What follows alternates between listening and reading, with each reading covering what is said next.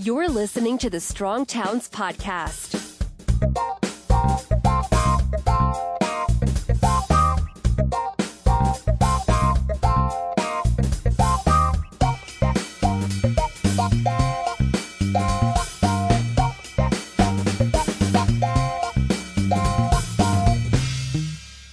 Hey everybody, this is Chuck Marone. Welcome back to the Strong Towns Podcast. Last Friday, I gave a talk here in my hometown. We had Brainerd History Week, and they invited me to give a lecture on the history of Brainerd from a planning standpoint. They asked me to come in and basically talk about this town as a planner, as someone who I kind of build it as the archaeology of Brainerd. Like let's take this thing apart and try to understand what people were thinking 100 plus years ago when they first founded this place and laid out the original plat and all that. And I got to say, I was kind of surprised to be asked. I've not been the most popular person in official circles. This History Week has actually become kind of an official thing. You know, there's city council members that set it up, that line things up. Not huge fans of mine. There are, you know, the movers and shakers in the community that kind of line up behind the thing. Again, not always huge fans of mine.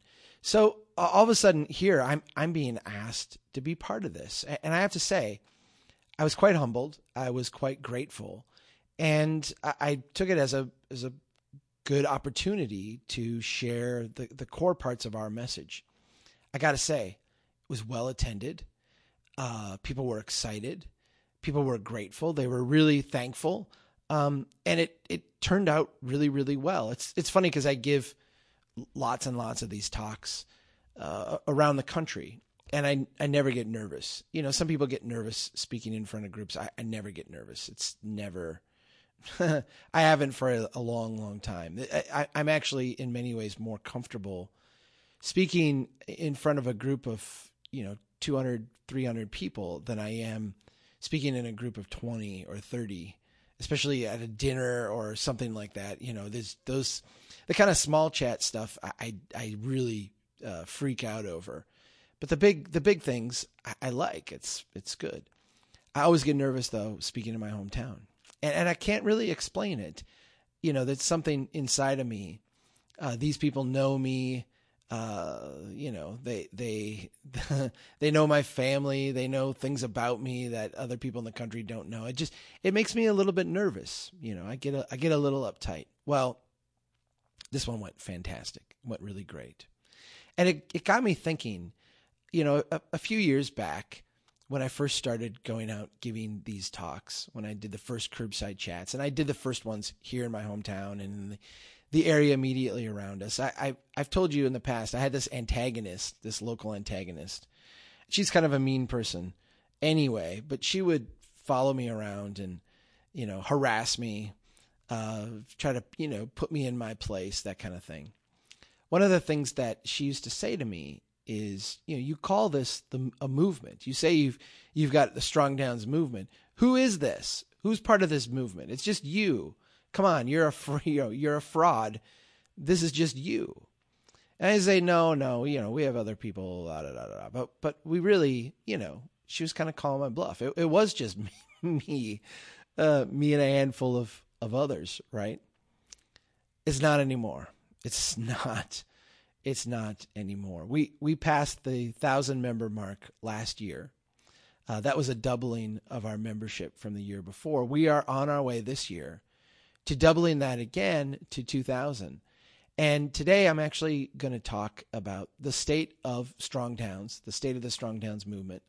And I'm going to do this in the context of this being our summer membership drive. I need all of you. I need everybody listening to this to go to our website, to go to strongtowns.org, click on the membership button in the upper right corner, and sign up to become a member of Strong Towns. We need to get 2,000 members this year. We are at, as start of today, 1,225. So we're up, a couple hundred from the beginning of the year, which is good. which is good, but we need to get a lot further. We need to get a lot, a lot further down this path over the next week if we're going to be successful. But to my antagonist here locally who said, well, what is this movement? It's nothing. It's just you. No, it's not. It's me. It's you. It's 1,200 people plus who have signed up to be members. It's going to be 2,000 by the end of the year. And it's literally thousands, hundreds of thousands of people who are reading our stuff, who are sharing our stuff, and who are part of our ongoing conversation.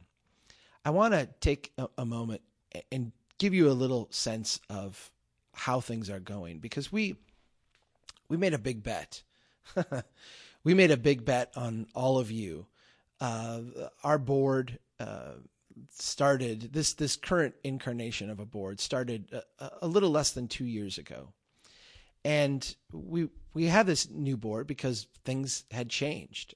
We could see that. We could tell. We could feel it. I can't say I started out just to be a Minnesota thing, but I started out not knowing what we were going to be. We started out just talking to the people around here about the things that were going on in central Minnesota. And all of a sudden we started to get asked in more and more places, started to travel around the country. Our audience online grew. The people showing up at our talks grew. This thing started to go in a different direction. And it really outstripped any expectation that I had for what the original blog and the original conversation was going to be. So our board members came in with kind of a clear mandate. Hey, this has changed. Help us figure out what to do. We feel like we have the chance here to do something big, something important, something that would matter. Help us figure this out. And over the course of the first year with this new board, we delved into this question and made some really hard decisions. I'm going to focus a little bit on the financial ramifications of those decisions because I've talked about some of the strategic ones in the past. I mean, we basically shifted from being an organization that was trying a whole lot of things and trying to figure out what to do to one that did three things. And did three things that we did well and try to do them as best we can. The first is we create content. We try to create the most provocative, the most connecting, the hardest hitting, the most insightful content that we can. The second thing we do is we distribute it broadly. We try to get it in as many hands of as many people as we can, using all kinds of different streams in all kinds of different ways. And then the third thing is that we nudge people to take action. We encourage people through the way we present things, the way we format things, the way we distribute to take action in their own communities, to actually be someone who matters. And that action can be as small and subtle as sharing our content, and it can be as large and impactful as undertaking a project or running for council or, doing something. We have literally hundreds of people out there doing stuff right now, inspired by Strong Towns, and it's amazing. You can probably hear the train going by. I'm going to talk a little bit about the financial ramifications of this shift. Because they're significant. My background is in consulting. I got out of college in 1995 and went to work for an engineering consultant.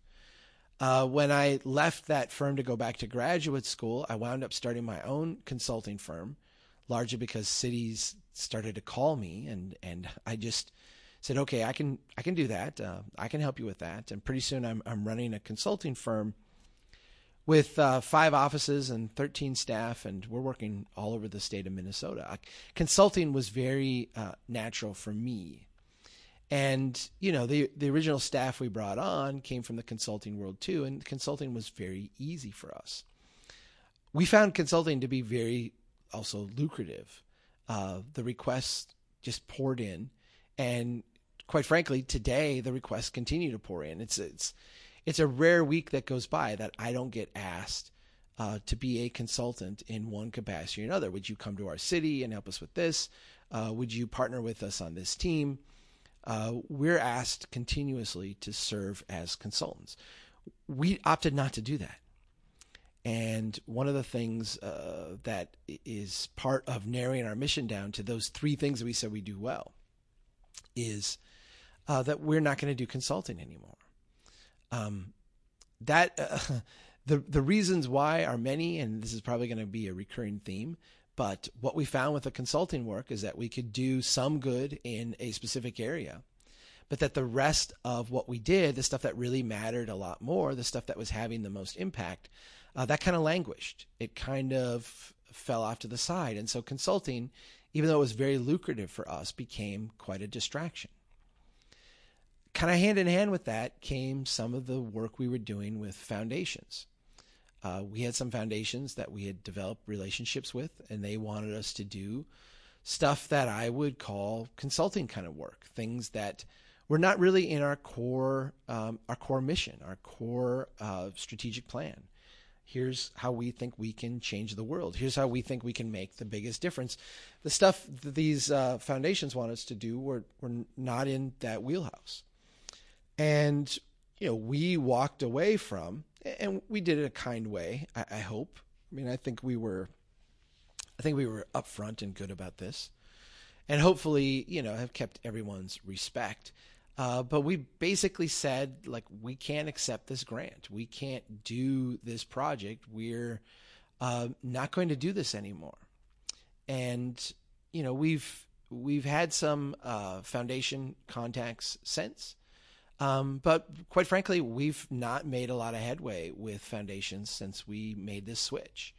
We're working on that, and I'll talk about that in a little bit. But essentially, we walked away from a large pot of money because it didn't fit our mission. It didn't fit what we saw making a difference. When we look at something like advertising, now advertising was something that we considered. We had a number of places contact us saying, we want to advertise with you. We would like to have a placement in your podcast, a placement on your site. We would like to advertise with you. And we actually went back and forth. Is advertising consistent with what we're trying to do? We see places like National Public Radio do advertising. Pretty much everyone who's in our kind of space doing media work does some type of advertising along with it. And we thought, are we silly for not doing this? Should we be doing this too? Are there ways we can do this that would not be a distraction? And we opted to say no to that as well. We opted to say no really for two reasons. First, we just weren't logistically set up to do it. I mean, our staff is really small. None of us are sales and marketing people. None of us do online advertising, right? We could have gone with the Google ads, but a few years ago, I accidentally turned on the Discuss ads. At the end of our posts, we have the comment section, and we've turned off the ads on that. But when I initially set it up, I didn't realize you could turn them off, and they were on. And so it was the standard list of clickbait, Viagra, all that, just all that junk. And it just didn't feel right. It just looked bad. It just looked like this is not us. We're not here doing this. The other thing is that we wanted and I'm going to say this word, and it has some implications for others. I'm speaking more about us than I am about other organizations and other people who take this approach. But we wanted our message to be uncompromised. I don't think that taking advertising dollars compromises you per se, but when we publish things, we don't. Sometimes we use titles and headlines that are catchy. But we don't do things for clickbait, right? We're not set up. The advertising model maximizes revenue by maximizing clicks, by maximizing the number of people who click on a site. And We're not about maximizing clicks. We're about maximizing our reach and our audience and our engagement levels. But we're not about clicks. And advertising kind of starts to make it about clicks. And we just didn't want it to be that.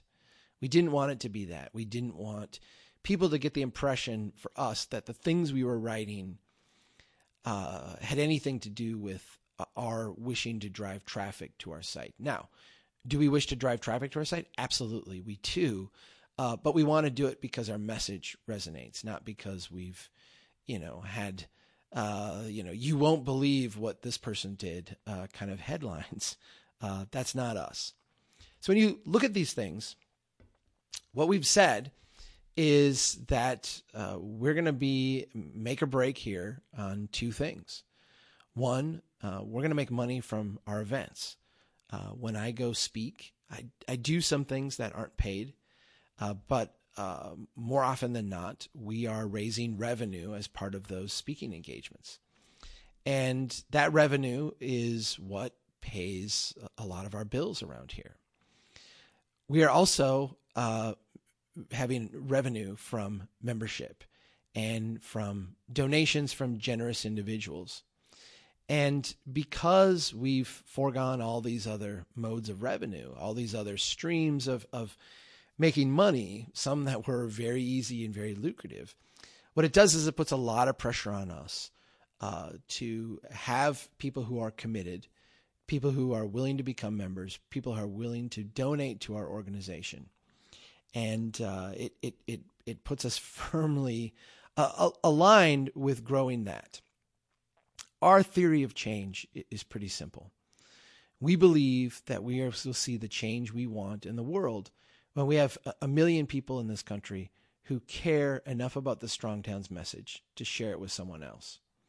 We believe that when there are 1 million people in this country of 300 million plus, when 1 out of every 300 people cares enough about the stuff that we are sharing to actually take it and do something with it, to share it with someone else, to forward it to their council members, to, talk to their barber or beautician about it, to do something with it. When we reach that level, our message, which is so common sense, which is so straightforward, which is so powerful for people, will be too front and center to ignore. Our cities will not be able to do stupid things anymore without enough people having a common language to talk about an alternative for that to not be part of the conversation. We will see the change we want when we have enough people talking about Strong Towns, where the Strong Towns approach is an unavoidable alternative that cities everywhere have to deal with. Because once they have to deal with it, it just happens, right? It's just, it's so obvious. When you do the math, when you make financially sound investments, everything else just falls into place. So our theory of change is 1 million people who care, and that the world will change when we get to those 1 million people. This is a long process. And by long, I mean short. In terms of the acceleration of our readership, the acceleration of our reach. But we're talking years, not weeks, right? We're talking years, not weeks, but we're not talking decades either. We set out a 5-year strategic plan to reach 1 million people who care. Part of reaching that 1 million people who care is a significant number of them opting to help us accelerate that change. We've set membership goals of doubling every year, 500 to 1,000. We did that. This year, 1,000 to 2,000. We're going to do that too. Next year, it'll be 2,000 to 4,000. These are scary numbers when we start to go 2,000 to 4,000, 4,000 to 8,000. But I have to tell you, going to 1,000, 2,000 was scary until we got into this year, right? And now I'm looking at the numbers and I'm looking at all of you and the feedback that I get and the emails that I get and the messages that I get and the number of people who are engaged with our content. And I just say, look, this is working. This is working. Things are starting to move in the right direction. And the idea that, one person shares with another, that person shares with another, that person shares with another, being the way we're going to grow this movement has been absolutely astounding to watch. We have to keep the momentum. And so I need you today to go to strongtowns.org, click on membership, and make a donation, sign up to become a member, help us to accelerate this pace of change. It's accelerating now. We need to keep it going, and we need you to be part of that, to do it. I want to talk just a little bit about some of the testimonials that I've been receiving lately and the people that have been contacting me, because there's been a shift in that as well. We've worked really hard to package our content and put the stuff that we do out in a way that is engaging to people and in a way that people feel confident in sharing.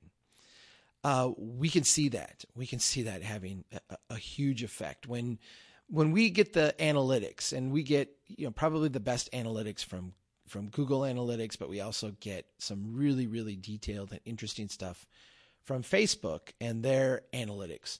When we look at the analytics, it's astounding to us, the levels of engagement that we have. We can take some of the big players in our space.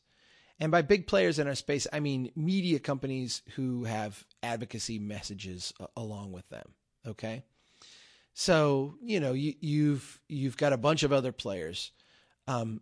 It's amazing because in terms of raw numbers of connections, we've actually passed a lot of them. Ones that were years ago way ahead of us. All of a sudden, we've blown past them without even, without slowing down. It's been really incredible. We now have quite a substantial number of connections on that platform. But the thing that I'm most proud of, you can look at a couple of organizations, and I won't mention them, but I put them in our annual report. If you want to go Google Strong Towns annual report, we published it for everybody. You can check that out on our website.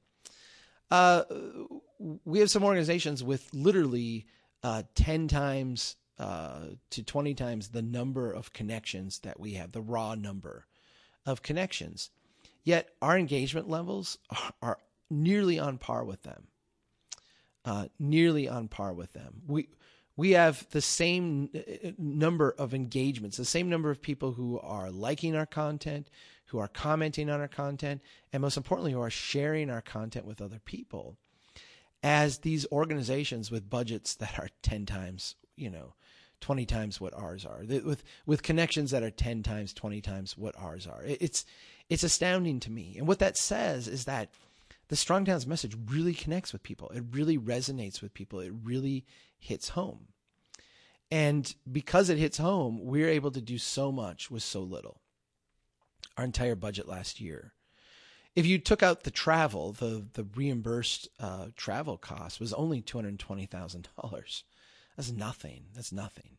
Our budget this year will be around $300,000. When you compare that to some of the other people who are doing similar work, we have a teeny tiny budget, yet we are changing the conversation in this country. And I'm gonna give you some of these testimonials, because I will have people come up to me. I was at CNU 2 weeks ago in Detroit.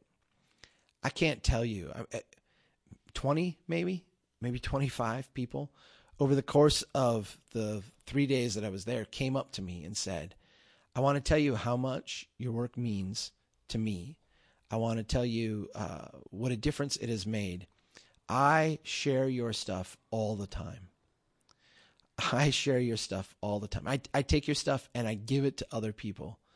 And to me, there's nothing more affirming of what we're trying to do than that statement right there. I give your stuff to other people. I share it. When we do something well, we see it here. It shows up in our analytics. It shows up in our numbers. It shows up in the things that we do. When we hit a home run, and the funny thing is when I first started out, this was like once every 3 months. And then it got to be like once a month. And then it got to be once every couple of weeks. And now we're seeing these kind of breakthrough articles, 2-3 times a week. where people, we put something up and people react strongly to it and they share it with others.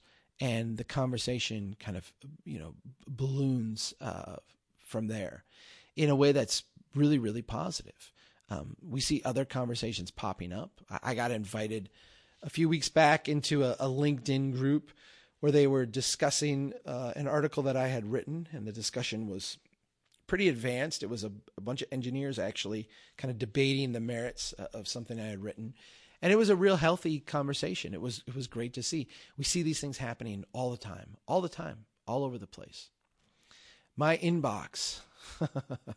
Oh, I'm still plagued by being overwhelmed by email, but it's getting better. And I did SaneBox, and I still do. And I kind of got to the inbox zero approach, and I was doing really well. And then the deluge just hit again. And now I'm buried under like 300 emails, and I snooze them, most of them, till the next day. I deeply apologize if you've emailed me or messaged me on Facebook and I've not gotten back to you. I devote an hour a day to answering email, and I do not get through. I don't get through the emails on my list. I just don't. And I really apologize for that because I want to get through them all. But the volume of people that we have who are emailing us, who are sending us stuff, who are, thanking us for the work that we do, it's overwhelming. It really is. And it's humbling at the same time. We see it. We see this movement taking off. And quite frankly, the only thing that we're lacking right now is just resources. The only thing we're lacking right now is just the resources to be able to do more. I would love to hire more writers. We have a number of contributors. They're fantastic. But we've got some plans to hire some more writers, and I just need the money to do it. I would love to, and this is on the drawing board right now. I would love to start another podcast stream. We have plans to do a more reporting style of podcast that would be a little bit more highly edited, would be along the lines of a Freakonomics kind of podcast, or This American Life, something that would have multiple voices and multiple edits and really be a story. We're not there yet, and we're not there yet because we don't have the resources to do it. We're still doing kind of the low-hanging fruit stuff that we can pull off with the budget that we've got, which is, like I said before, is very, very small. We want to continue to expand our Curbside Chat program.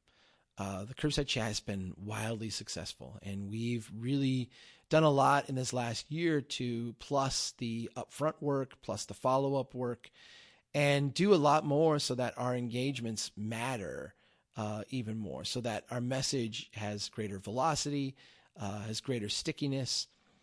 But we want to do more with the Curbside Chat. We're planning a summit. We want to actually get people together to talk about issues from a Strong Towns perspective and use that to highlight an agenda and really drive the conversation in communities across the country.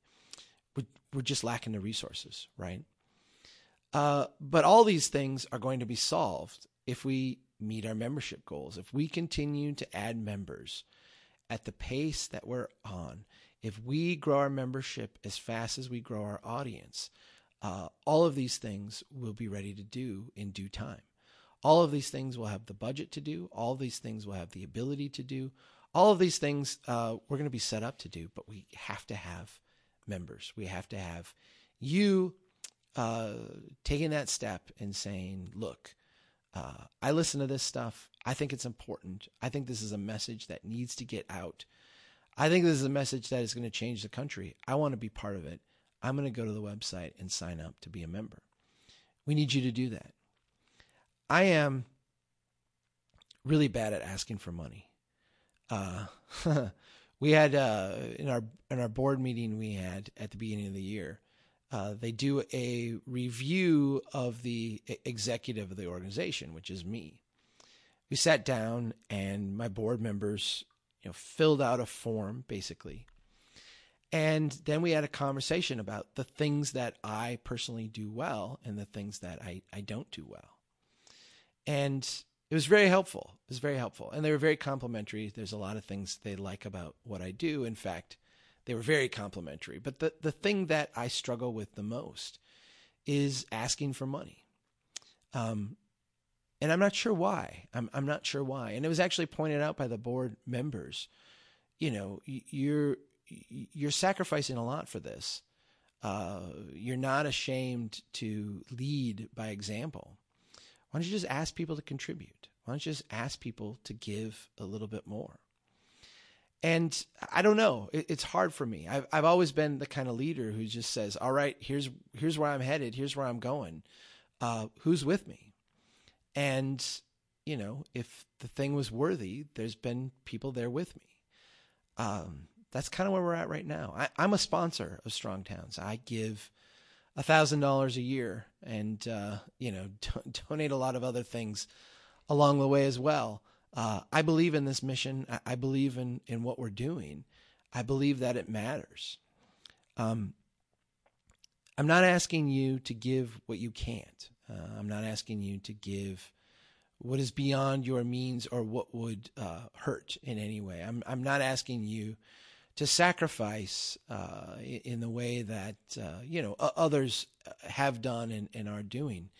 I'm asking you to give what you can. We've got membership levels as low as $25 a year.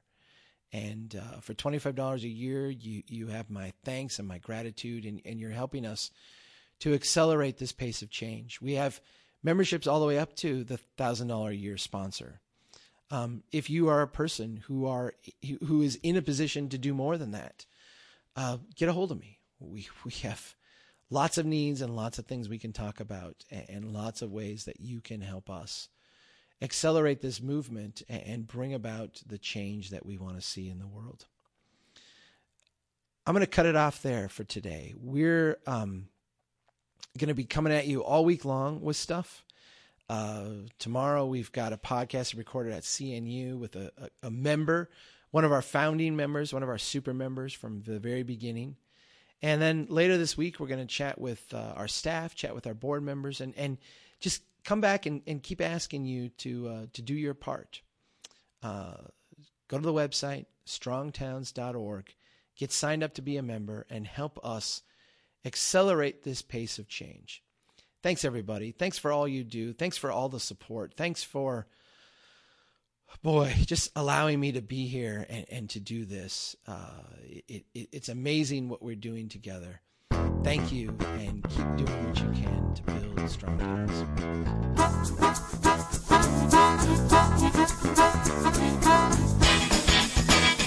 We need your help. If you think the Strong Towns message is important, don't keep it to yourself. Pass it on. You can get more information and sign up to be a member of Strong Towns at strongtowns.org.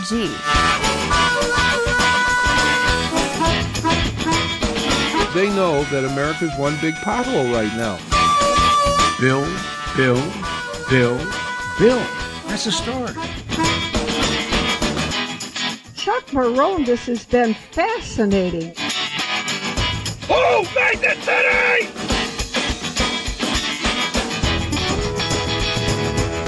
I like you. I like your vision of the world. The United Nations Earth Summit, Agenda 21. Yeah.